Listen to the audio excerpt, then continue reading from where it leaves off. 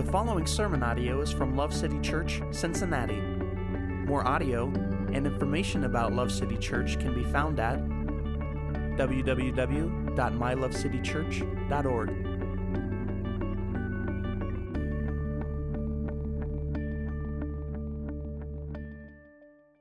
So turn with me to Ephesians chapter 3. We're going to start in verse 14 today. We are continuing in our series. It's called Death to Division. And so what we're doing is taking 12 weeks to go through the book of Ephesians verse by verse. Last week, we talked about how sin separates us from God's presence. But through the grace and forgiveness provided to us through Jesus, we're not only able to be close to God again, but we can enjoy the peace and stability that comes from trusting in His sovereignty. This week, in the second half of chapter 3, we're going to encounter another prayer that the Apostle Paul writes out in this letter to the believers in Ephesus that he loves. And I warned you, and kind of have continued to do this from the beginning of the series, that the book of Ephesians is called by some the queen of the epistles because it is pretty lofty and theologically dense. This week's passage, it's going to be no exception, but as we've discussed before, we are only ever able to understand the spiritual truth of God's word properly with the help of the Holy Spirit.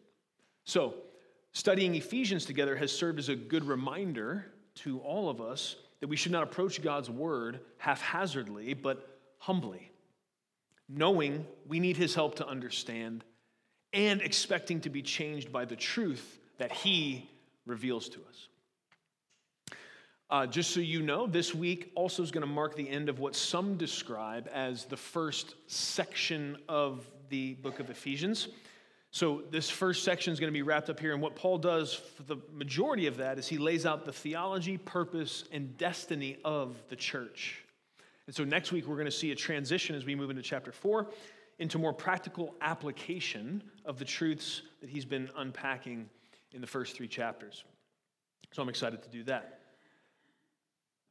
And so that brings us to the verses. I told you we're in Ephesians 3, verse 14. We're going to read to the end of the chapter, okay? Here we go.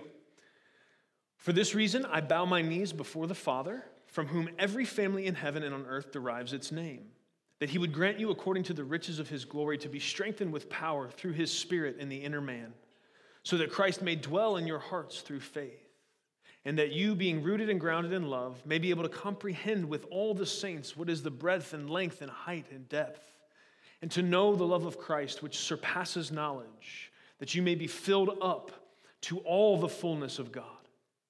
Now to Him who is able to do far more abundantly beyond all that we ask or think, according to the power that works within us, to Him be the glory in the church and in Christ Jesus to all generations, forever and ever.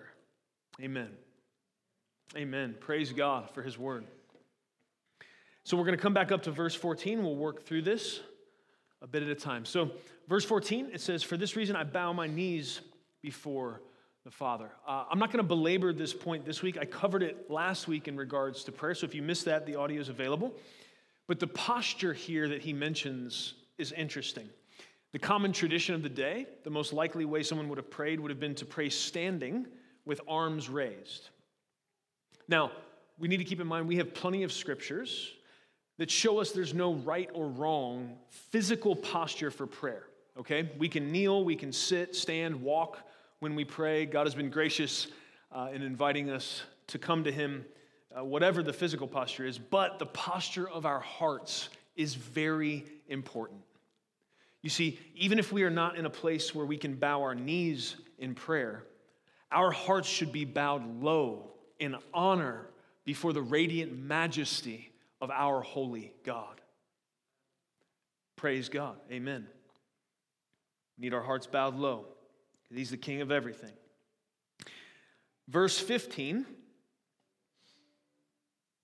says, "From whom every family in heaven and on earth derives its name." Now, this verse may not seem like it at face value, but it gives us a lot to think about. We all have family names, right? My last name is Marquis, for example. I think it's French in its origin, but I don't think I'm French, just from a quick look in the mirror. So, not sure how that family tree forked, but anyways.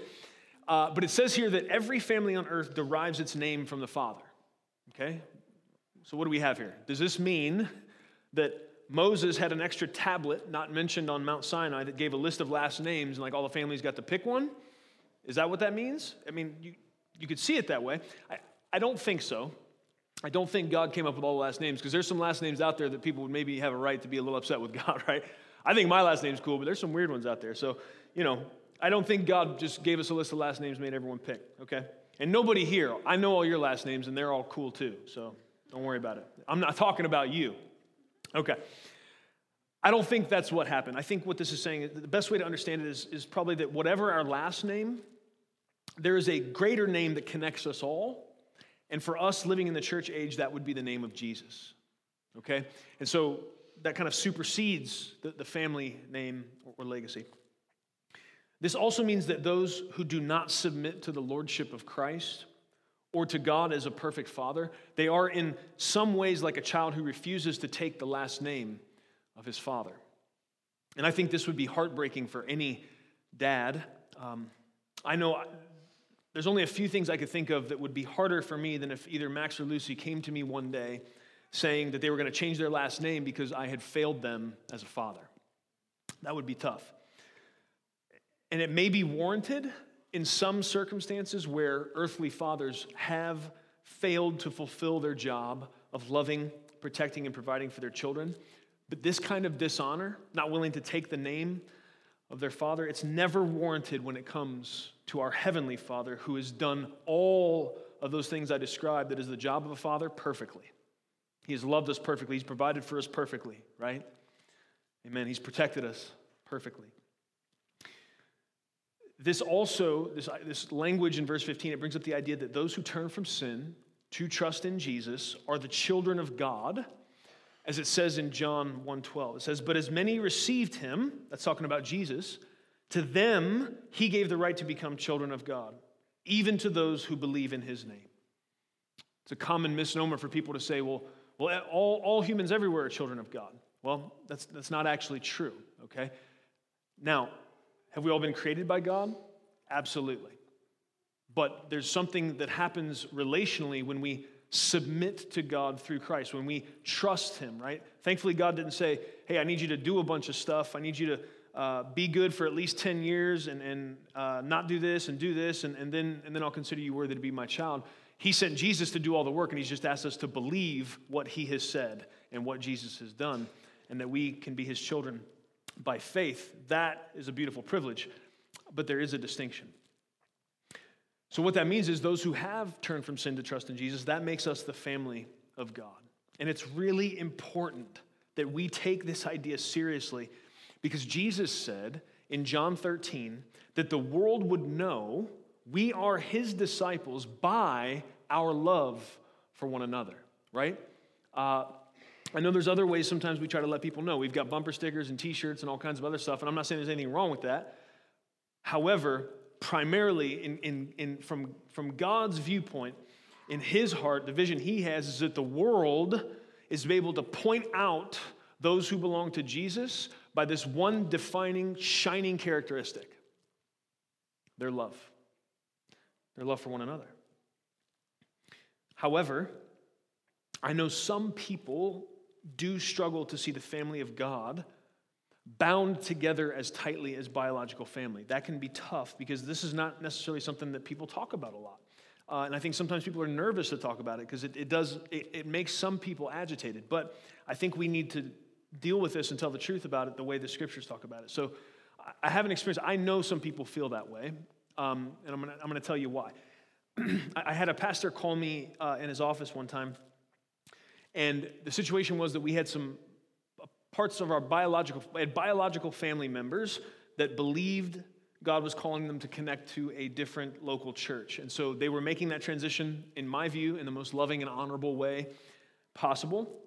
However, this pastor wasn't very happy, and so he called me in to ask me if the fact that we had biological family making this move, if that meant that Natalie and I would also be leaving. And I said, no, because I believe what church you are a part of is a very important part of obeying Jesus, and that decision should be led by him.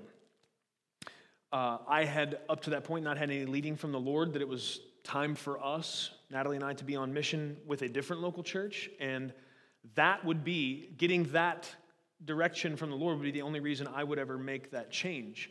And so I explained that to him, but I also wanted to know, and so I asked why he would have thought it was a possibility that because we had biological family being called by God to do something else, that meant we automatically were going to do that as well. And I've never forgot his answer because it shocked me. His answer was, well, because blood is thicker than water. And I took a second to gauge my words because even though I was really disappointed with that response, this was my pastor and I didn't want to be disrespectful. So I started with like the old Ricky Bobby from Talladega Nights, right? I said, with all due respect, right? Because that fixes it. If you just say with all due respect, then you can just say whatever you need to say. I wasn't really thinking about that. I did say with all due respect. But my answer was, with all due respect, the eternal blood of Christ is much thicker than the temporary blood of biology. That was my answer. And I would stick by that answer today. Here's the deal. Some of you are maybe a little weirded out by the way I'm talking. I want you to understand I love my family very much. Very much. But the fact that we share DNA does not tie me to them for eternity. You understand that? But for every person who is a son or daughter of God, because they've been washed clean of their sin by the blood of Christ, I am tied to them for eternity. And I think it would do us well to think in terms of eternity more often sometimes than we do. I know that some of you have very difficult family circumstances, and so this is kind of an easy pill for you to swallow, for you to see the church and the family of God as closer knit and or perhaps even tighter than biological family. That's not a leap for you, but for some of you who have maybe great connections to your biological family, for which I rejoice, it can be hard for you to see yourself loving the family of God at the same depth or with the same devotion that you would your biological family. I just want to say, I think we need to submit our thoughts, feelings, and actions regarding this to the Lord. Because the truth is there are many who are not willing to love and serve the family of God with the same tenacity they do their biological family. And because that's the case, we are missing a great opportunity to show the world the reality of how powerful the gospel really is, to change people and to change the way people relate to one another. I'm referencing back to John 13 where Jesus said, the world will know you're my disciples by your love one for another. So maybe you're like, yeah, I don't know. So I'm going to try to give you an example. Let's think about grandparents for a minute, okay? I know some grandparents who would not get down on their hands and knees to grab a $100 bill they saw lying under some bushes, right? I know some grandparents, they may even like start and get halfway down, but it'd be like, oh, not worth it, right? They're coming back up. Then we'll leave that $100 right there, okay? The back hurts and they're well off enough, the $100 can stay. But some of those same grandparents that I know, they will drop down on the floor in a nanosecond to play with their grandkids. Right? Right. Now, I'm not knocking that at all. I think it's great. And I had a conversation with somebody the other day. This is the truth. I'm actually kind of excited to be a grandpa myself because I think I'm going to be a really fun, cool grandpa. So I know that's like, come on, man. That's too far out. But my grandkids are going to have fun, okay? So if God permits me to have them and the Lord tarries and I have grandkids, it's going to be a riot. So here's what I'm pointing out, though. I'm just saying that the level that you see in the love of good grandparents, where their attitude is, I will literally do anything for this child, right? That kind of love and devotion you see from many grandparents is the kind of love and devotion I believe God desires for all of us to have for one another as the eternal family of God who bear his name. It's that I will literally do anything language that's important, not the dropping down on the floor, right? just so you're not confused. Okay, amen. That's verse 15. That brings us to verses 16 through 19. This is the prayer that I referenced. This is the prayer that Paul wrote down saying, you, the Ephesians, these folks, this church that he planted, he was there for 3 years, loving them, getting to know them. This is the prayer of a pastor who loves this flock. This is his desire for them, okay? So let's read that again.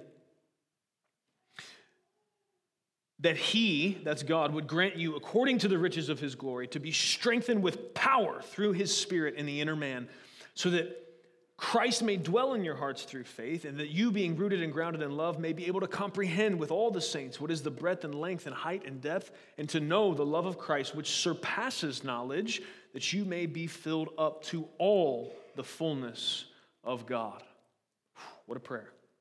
Okay. So the first thing we see is that Paul wants the church to be strengthened with the power of God in the inner man. Okay? Many of us focus on strengthening our bodies through diet and exercise, and there are good and godly reasons that we should. However, many times the inner man ends up being neglected almost completely.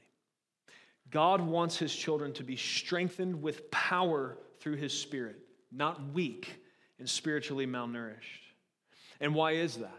Well, first and foremost, it's because he loves us. But it's also because he saved us to send us. We cannot make war against the forces of darkness, nor have the strength and energy needed to work with God in the mission of setting captives free by the truth of the gospel if we are weak and flaccid spiritually. What a good diet and exercise does for the outer man, consuming God's word, prayer, and worship through singing do for the inner man. And this is true both privately and in community, and it helps in different ways. Those things are true that I just mentioned, and they're worth mentioning when this inner man language is brought up in correlation to strength and power, right? For us to be thinking about the fact that there is a degree and a level. Paul prays that they are strengthened, which means he's praying for an increase in the power of God, present and active and working through the children of God, right? So it makes sense for us to mention these things in light of all of that.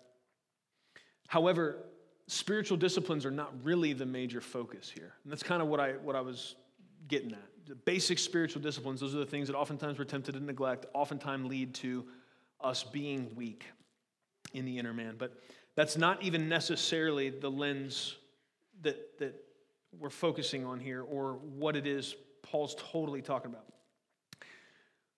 The next thing Paul says is so that Christ may dwell in your hearts through faith. So this strengthening with power that the verse is talking about before, it's going to lead to experiencing in a more vibrant manner and perceiving with greater clarity the truth that Christ does not dwell any longer in a temple or a tabernacle, but he dwells in his people. A truth that we are grateful for. But then this prayer that Paul is writing, that he's saying he prays over this congregation, the prayer is that God's people be strengthened with power from God, but then it seems to take what would look like a detour, a little bit, if that's the subject matter. He begins it and ends it with that, right? It seems like in the middle we've got a little bit of a left turn that's hard to account for. So he starts talking about what? So that you, being rooted and grounded in love, may be able to comprehend the width, length, height, and depth, to know the love of Christ, which surpasses knowledge, that you may be filled up to all the fullness of God. So it seems this prayer for power and the fullness of God to be a reality in Christians, it hangs on us being rooted and grounded in an understanding of one thing. Is there anybody here that's bold enough to yell out? I know it's real risky because you might be wrong. Anybody here bold enough to yell out what they think that one thing is, that all of this power language that he's talking about, this prayer Paul has for Christians to be filled up to the fullness of God, that they would be strengthened in power. The whole middle of this prayer, it seems that that desire hangs upon us understanding and being rooted in one thing. What is that one thing? It's love. It's the love of Christ. Now, some of you have been around. And so some of you might be tempted right now to go, okay, here we go. Pastor Vince climbing up on his hobby horse. Here we have another sermon about the importance of love. Friends, hear me. I am committed to never trying to make the scriptures say something they don't. God's word is perfect and authoritative and has the power to transform us. I am just presenting to you what these verses are actually saying. We're just going verse by verse through Ephesians, and here we are. I can't help it. I'm not mad about it, for sure. But this is why we're talking about what we're talking about, okay? Now, somehow, in Paul's mind, the power he desires to see God's people walk in, his desire to see them filled up to all the fullness of God, is tied to and predicated upon their ability to know and understand the love of Christ. Now, I don't think that's normally an equation we would have laid out. If we would be thinking about an increase in strength and power in our inner man from God through his Spirit, I'm not sure we typically think, okay, well, love's going to be a big factor there. So I'm really glad that Paul laid this out for us. We're going to figure out how that works, okay? I just want to say that I yearn for the same thing Paul does here, because I can glimpse in my mind's eye a church full of people who are strengthened with power from God and filled up to all the fullness of God. I know that's probably the 10th time I've said that. Get ready, because there's going to be at least 10 more. Did you hear that phrase? Filled up to all the fullness of God. As I imagine a church strengthened by his Spirit with power and filled up with all the fullness of God, as I imagine that, I could weep with joy. I yearn with Paul for this. I join him in this prayer. I mean, what would it look like for us to walk in the reality of this prayer? Can you imagine it, friends? If you can't imagine it, then I would encourage you to ask God to give you spiritual eyes to see, because we need to be able to stretch and to see, to reach out for this in faith. If you're sitting right here and you're doing it with me and you're letting your mind's eye wander to what it looks like for a church to be operating in the fullness of God, with this power that Paul's praying for, this strength that comes from the Spirit of God.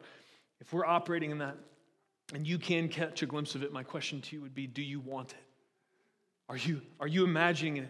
And is desire being piqued in you for that?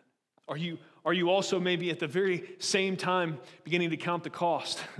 Because though some things would be added to us, there indeed would be some things that would be taken away.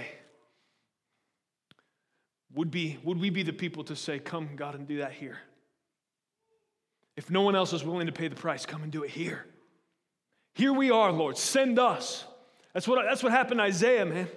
When Isaiah was in the temple and God's presence showed up, he had one thing to say. I'm done. Here I am. Send me. Whatever you want me to do. Whatever that looks like, I'll pay the price. When I imagine a church being continually strengthened with the power of God and filled up with all the fullness of God, it is too amazing to fully describe. But I'm going to lay out a few things in hopes that we are spurred on to hope and faith, and that we would join Paul in this prayer. The first thing I would say is that we would be walking in freedom from sin. We would be walking in freedom from sin. And I would say to you that love does this. You see, I can see a clear connection here. I hope you can too. If you can't, you're about to. A clear connection between why all this power language in Paul's prayer is tied to us understanding the love of God and understanding the dimensions of the love of God and seeing how Christ has loved us and then responding to that. Because here's the deal. If we love God and we love people, sin begins to lose its appeal. Martin Luther taught that if we violate the first commandment, that's how we end up violating all the rest, right? Remember the first, he's talking about the 10 commandments, so it's to have no other God before you. And he had this very interesting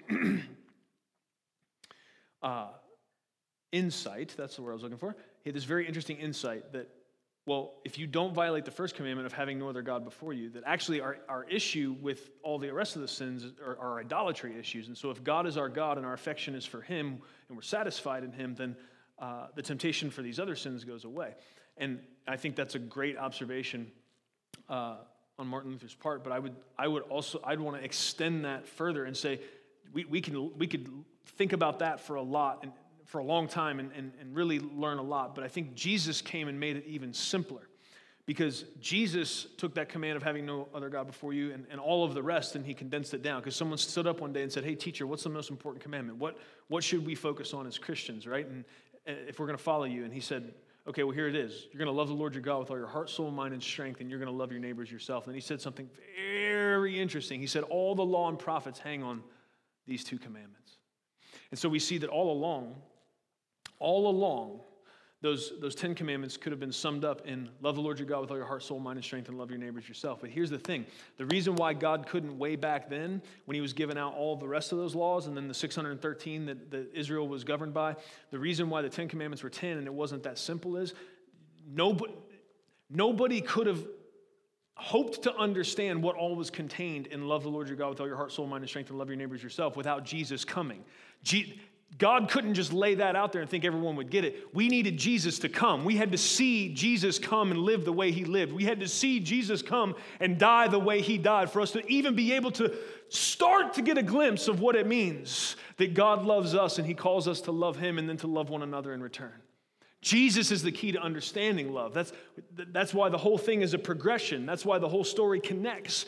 God, the flower unfurled in exactly the amount of time that it needed to for us to be able to obey and understand and find hope in Christ. Let me read this to you. This is 1 John 2. It says, "Beloved, I'm not writing a new commandment to you, but an old commandment which you have had from the beginning. The old commandment is the word which you have heard." What's he talking about? He's talking about the law, the old commandments. "On the other hand, I'm writing a new commandment to you," which love the Lord your God with all your heart, soul, mind, and strength was included in that as well, of course.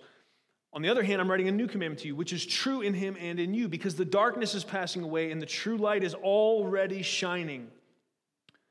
That true light is Jesus. "The one who says he is in the light yet hates his brother is in the darkness until now. The one who loves his brother abides in the light. There's no darkness in him. There's no cause for stumbling in him. But the one who hates his brother is in the darkness and walks in the darkness and does not know where he is going because the darkness has blinded his eyes." So what's the point? What am I saying here? A church filled with all the fullness of God, we are going to walk in freedom from sin. We're not going to be slaves to sin.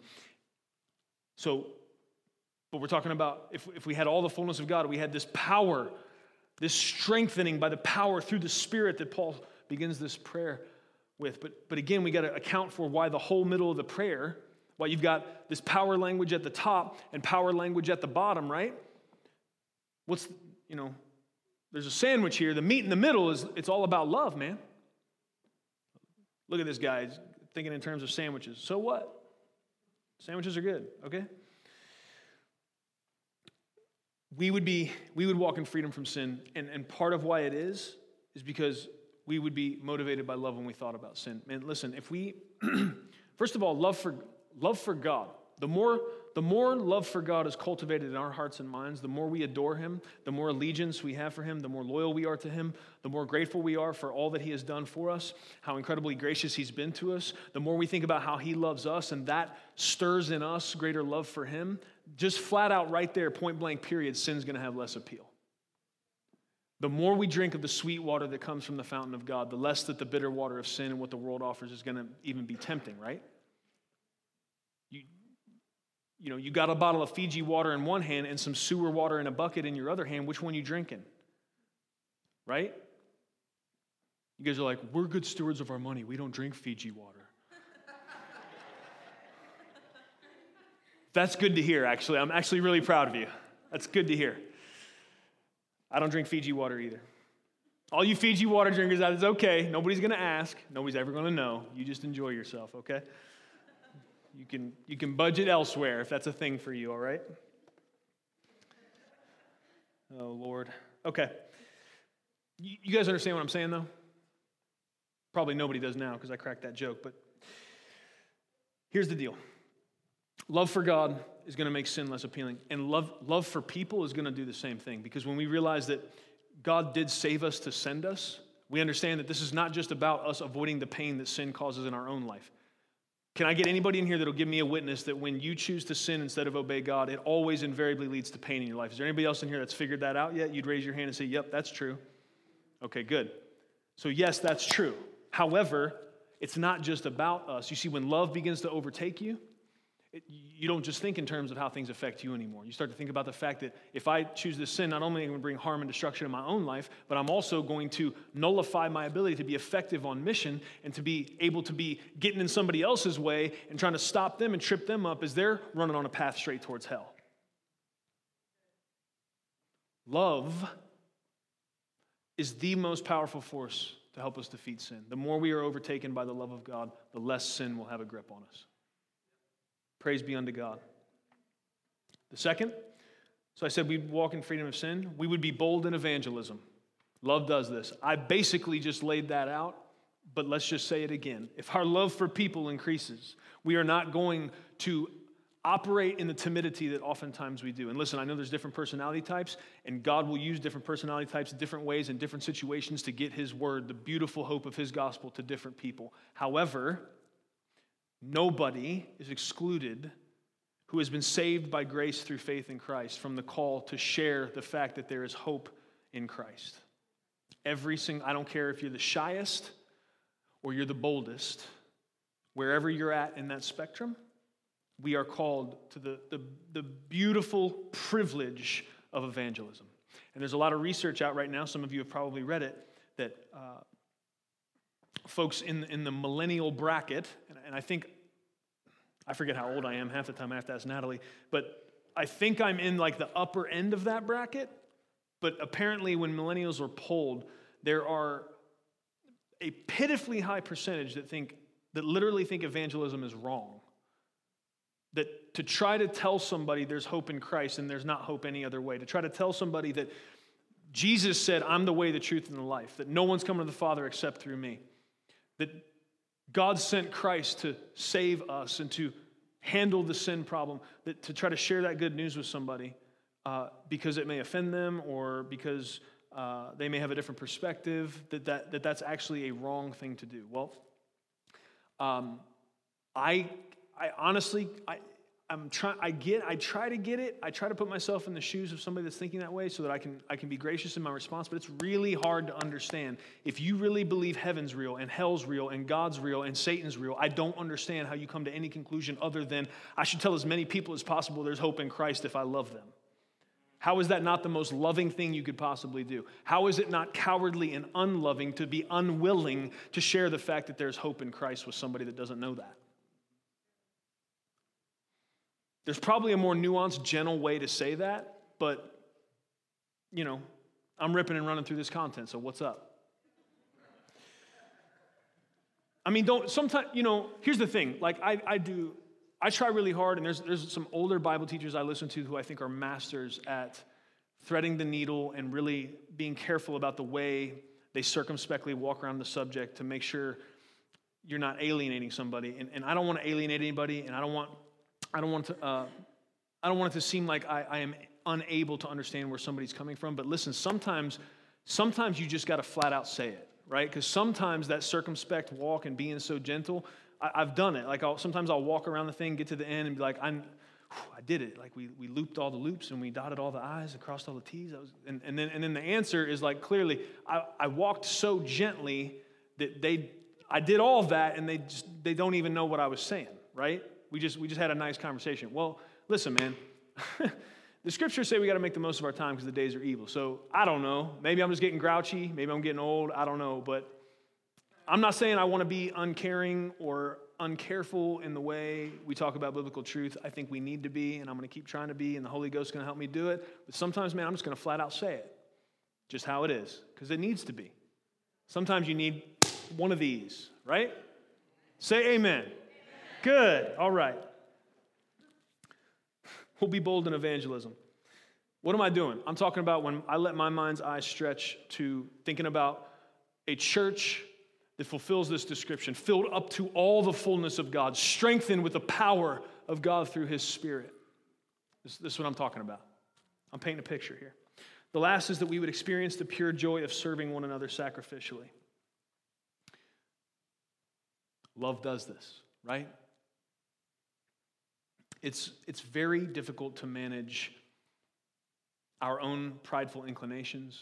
We tend to be presumptive creatures. We tend to be able to see all of the faults in others and not be very good at seeing our own.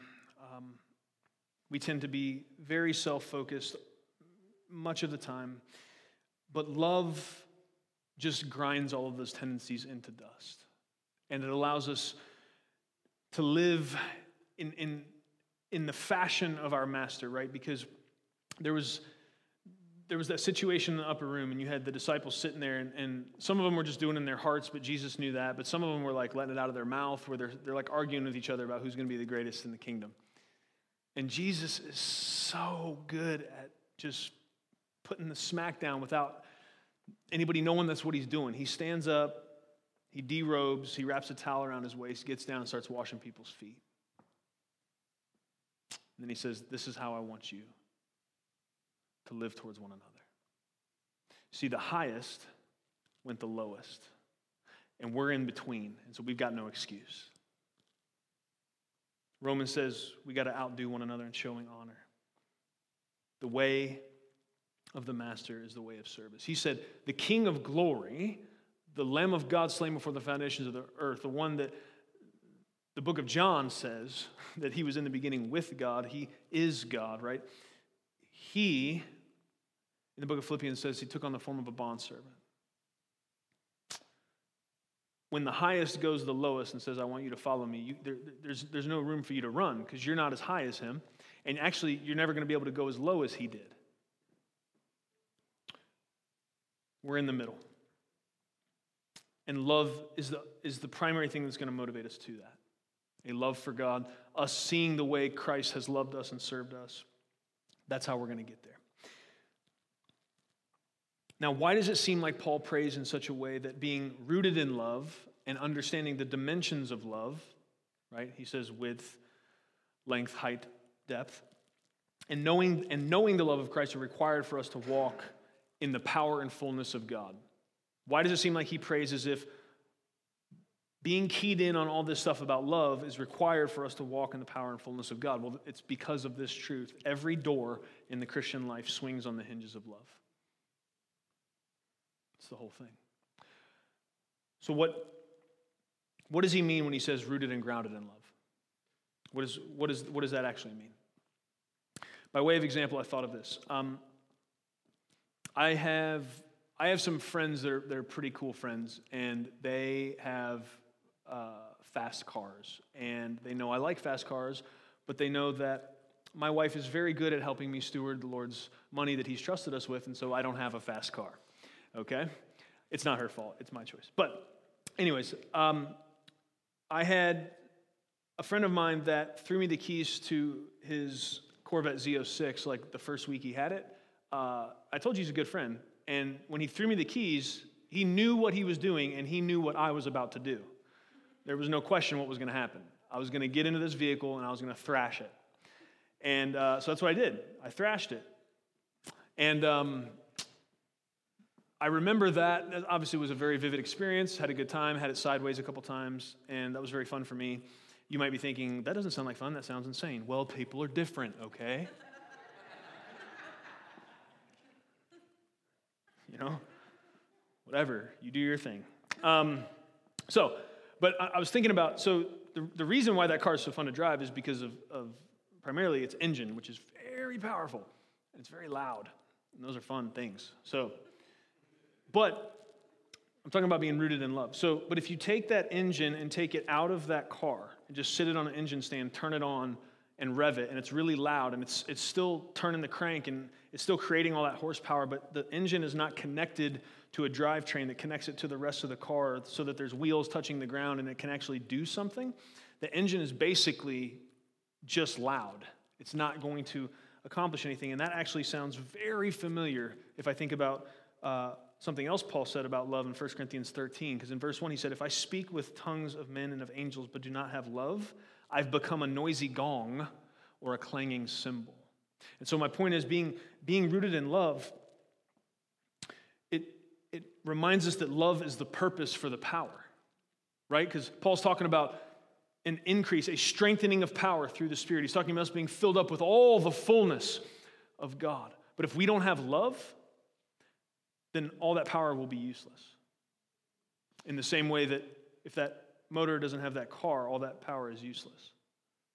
God wants us to have the power, but we also have to be able to steer it and do something with it that He intends. And love is the guide rails.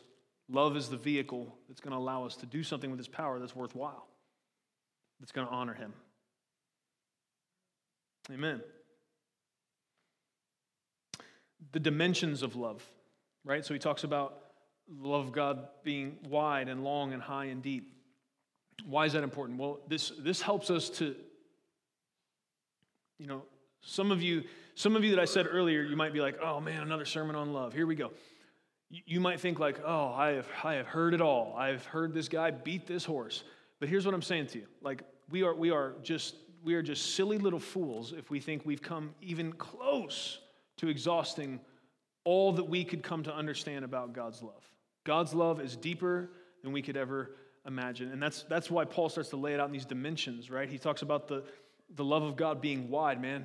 John 3:16 says, for God so loved the world, He sent His only begotten Son, right? So that whosoever would believe in Him will not perish but have everlasting life. God's love is so big, man. It'll go from ocean to ocean across the whole thing. His love is wide. It says His love is long, right? God's love for us is eternal. I know some of you have had relationships where you felt like and you thought that love that was being experienced could never end, and then it did, and that caused some serious trust issues for you. But can I just please say to you, God is not a man that He should lie. And whoever hurt you and whoever broke you, God is not them. And He cannot fail and will not fail, and His love is long. It's eternal. His love is high. God's love is so powerful that we read earlier in Ephesians that it's raised us up to heavenly places in Christ Jesus. It's incredible to think about that God's love has taken us, we who should have just been dead in our sin and left there, and raised us up into heavenly places in Christ Jesus. God's love is deep. God's love, it never leaves us even in our deepest despair. You can crawl into the darkest hole of despair you can possibly find, and God's love will be there with you. And He'll be constantly beckoning you out.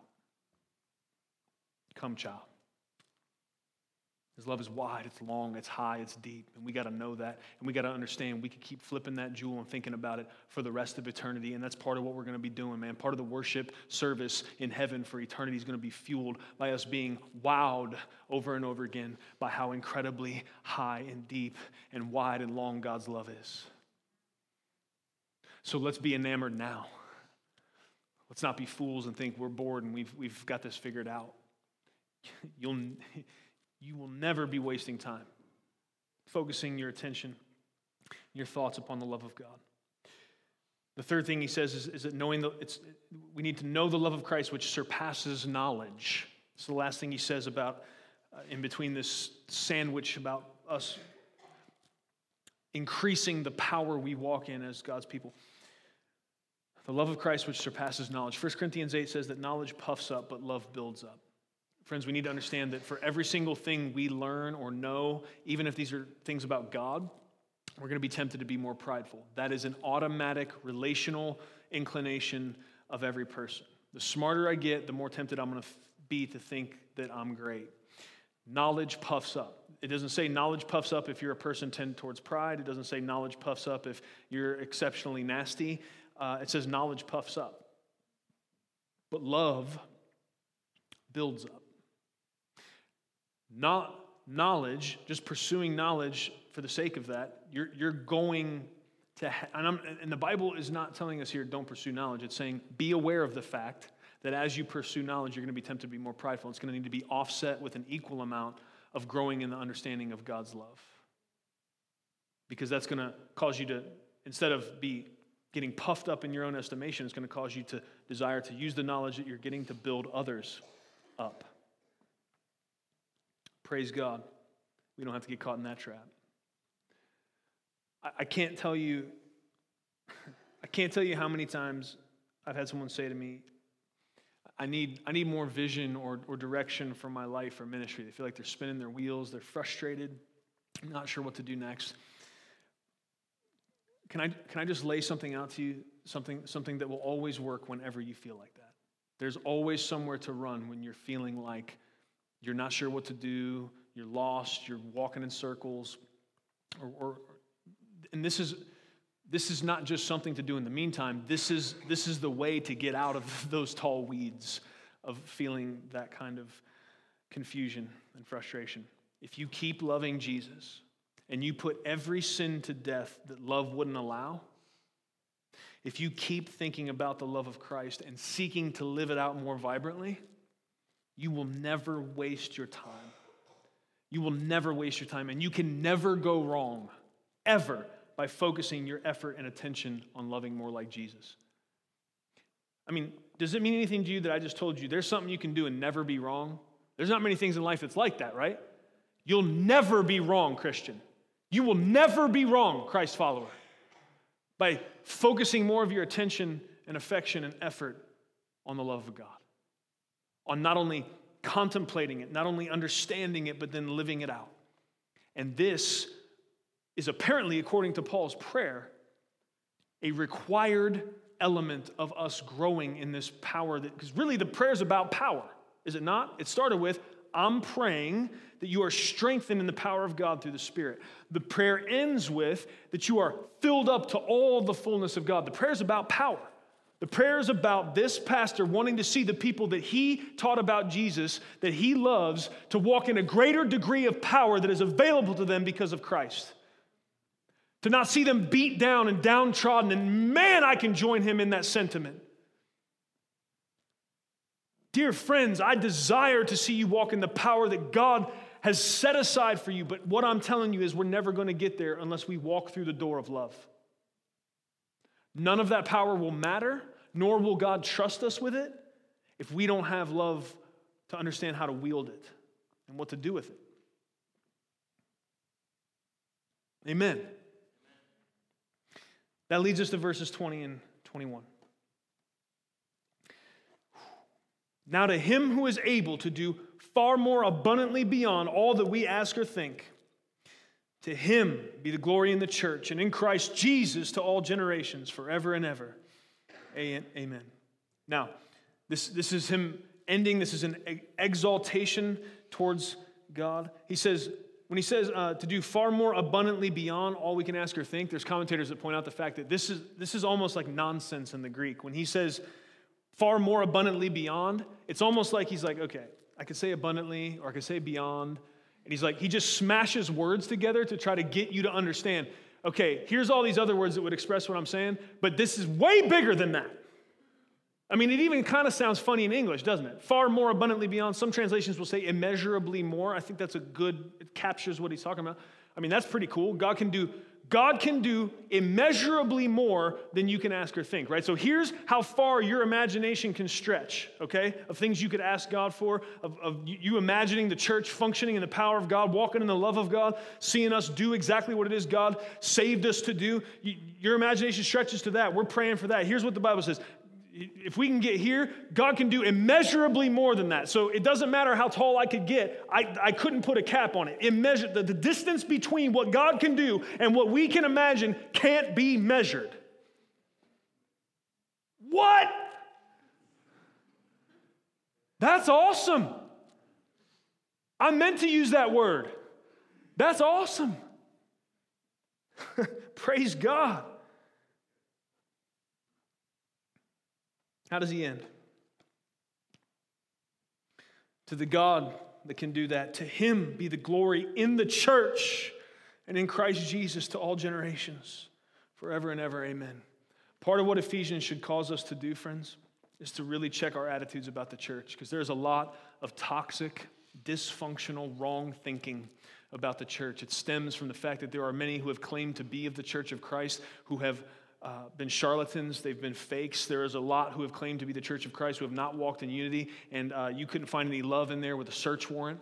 I understand that, but that doesn't mean that what God has said is possible and is His will is not able to be found and able to be walked out. And so we here at Love City Church have room to grow in all of what we've talked about today. And here's the thing. From here until the time when Jesus returns, if Love City Church exists, we will have room to grow in these things. The point is that we read this and we let it spur us. We let it ignite something in us, a desire for each one of us to move along the spectrum of these things, to grow in this power, to be more of this fullness of God, to have more of that, to be strengthened in the power that comes through God's Spirit, and all that being guided by the beautiful royal law of love. And if all of us together are moving forward, if we're growing, if we're actively participating in this process of sanctification, and we're growing in this together, then we're going to be able to see it. We're going to be encouraged by it. And the more we see it and the more we're encouraged by it, we're just going to keep going. And then others in the outside, people that have yet to understand why Jesus is worth serving, they're going to see that, and they're going to be drawn to it. Like somebody drawn to a lighthouse in the middle of a storm out at sea, man. They're out there, they're being tossed in those waves, and it feels hopeless. But the church is supposed to be the light of the world. This world that is struggling in darkness and does not know there's hope in Christ. They're supposed to be able to look to the church and be drawn to her because of the way we love one another. And so I say, friends, let's stand up and let's raise up to that call. Let's walk in a manner worthy of the name of Christ. Let's love and let's walk in this power that He has designated for us, set aside for us, and desires for us. In the name of Jesus, may it be so. Amen. And maybe all the picture that I'm painting here, it seems impossible to you. Maybe it's like, man, you're asking too much. And I would agree with you. I would agree with you that what I'm talking about is crazy talk.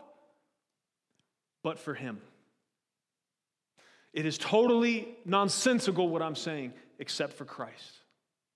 Let me just read this to you one more time. Now to Him who is able to do far more abundantly beyond all that we ask or think, according to the power that works within us, in Him be the glory in the church and in Christ Jesus to all generations forever and ever. Amen.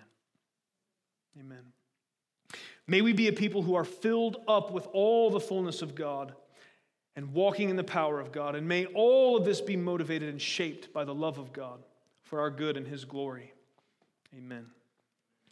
Now, I want to do something different. Normally, right now, I would just pray a general prayer where I'm thanking God for what we've gone through. All week, the Lord has troubled my spirit about being specific in this. And I don't want to just pray this at you. I want us to pray together the very prayer that Paul wrote here. And I want us to join our faith together and really let's ask God for this together. And so, just to make sure everybody's engaged, I want you to stand with me as we pray this prayer. So I make sure I got your attention, you didn't fall asleep on me. If you're close to somebody that you can grab hands with and we can join in faith, let's do that. Don't be weird about it. And we're going to pray this prayer together. So I'm going to take it a verse at a time, and I want you guys to say it after me, okay? I'm not just praying this over you. We are praying this together. Every single person right now that cares about this, we are joining our faith together. The Bible says if we get together praying, asking anything according to His will, we'll have it, okay? So this is the very word of God. We're praying back to God. Do we have any question right now if this is the will of God? Is anybody confused about that? This is the will of God for us, okay? So this is a very safe prayer for us to be praying. Amen? Okay, so let's pray this together. Father God, we've prayed this prayer in faith. And God, we're believing that because we've asked for this, that things are really going to change. God, we're believing that as we increase in the power that you supply, God, that we are going to be more effective as missionaries in this world that needs to know there's hope in your gospel. God, we are believing, we right now, we believe that as we are overtaken more and more by your love, that it's going to change not only the relations in our own life, not only our marriages and our relationships with our kids or our friends or the places where we have tension points. Not only are those things going to be better because we're being overtaken by your love, but God, the strangers, the enemies, the people that make life hard for us, God, we are expecting change because we've asked according to your will. God, I ask that we would not just pray this prayer once, but we would join Paul. God, I ask that our hearts would be stirred, that our mind's eye, that we would stretch with our imagination to have a vision to see your church the way you see it, to see the potential. God, I know in so many ways we have been a sleeping giant. In so many ways we have left power that you provide untapped and unused. God, we don't want power for power's sake. We don't want to walk in power for no reason. We know that it must be guided by, it must be motivated by love. Lord, I ask that you would just bring all these things together, that they would coalesce in such a way that we can walk out effectively and faithfully the reason for which you saved us. God, we want to be the church you've called us to be. We want to fulfill your vision for what your bride is supposed to be accomplishing in this time. Lord, we can't do it without you. To you, oh God, that's able to do immeasurably more than we can ask or think, to you be all the glory forever and ever. Amen. Thank you for listening to audio from Love City Church, located in Cincinnati, Ohio. Feel free to make copies of this message to give to others, but please do not charge for those copies or alter the content in any way without permission. To give or find out more about Love City Church, visit www.mylovecitychurch.org.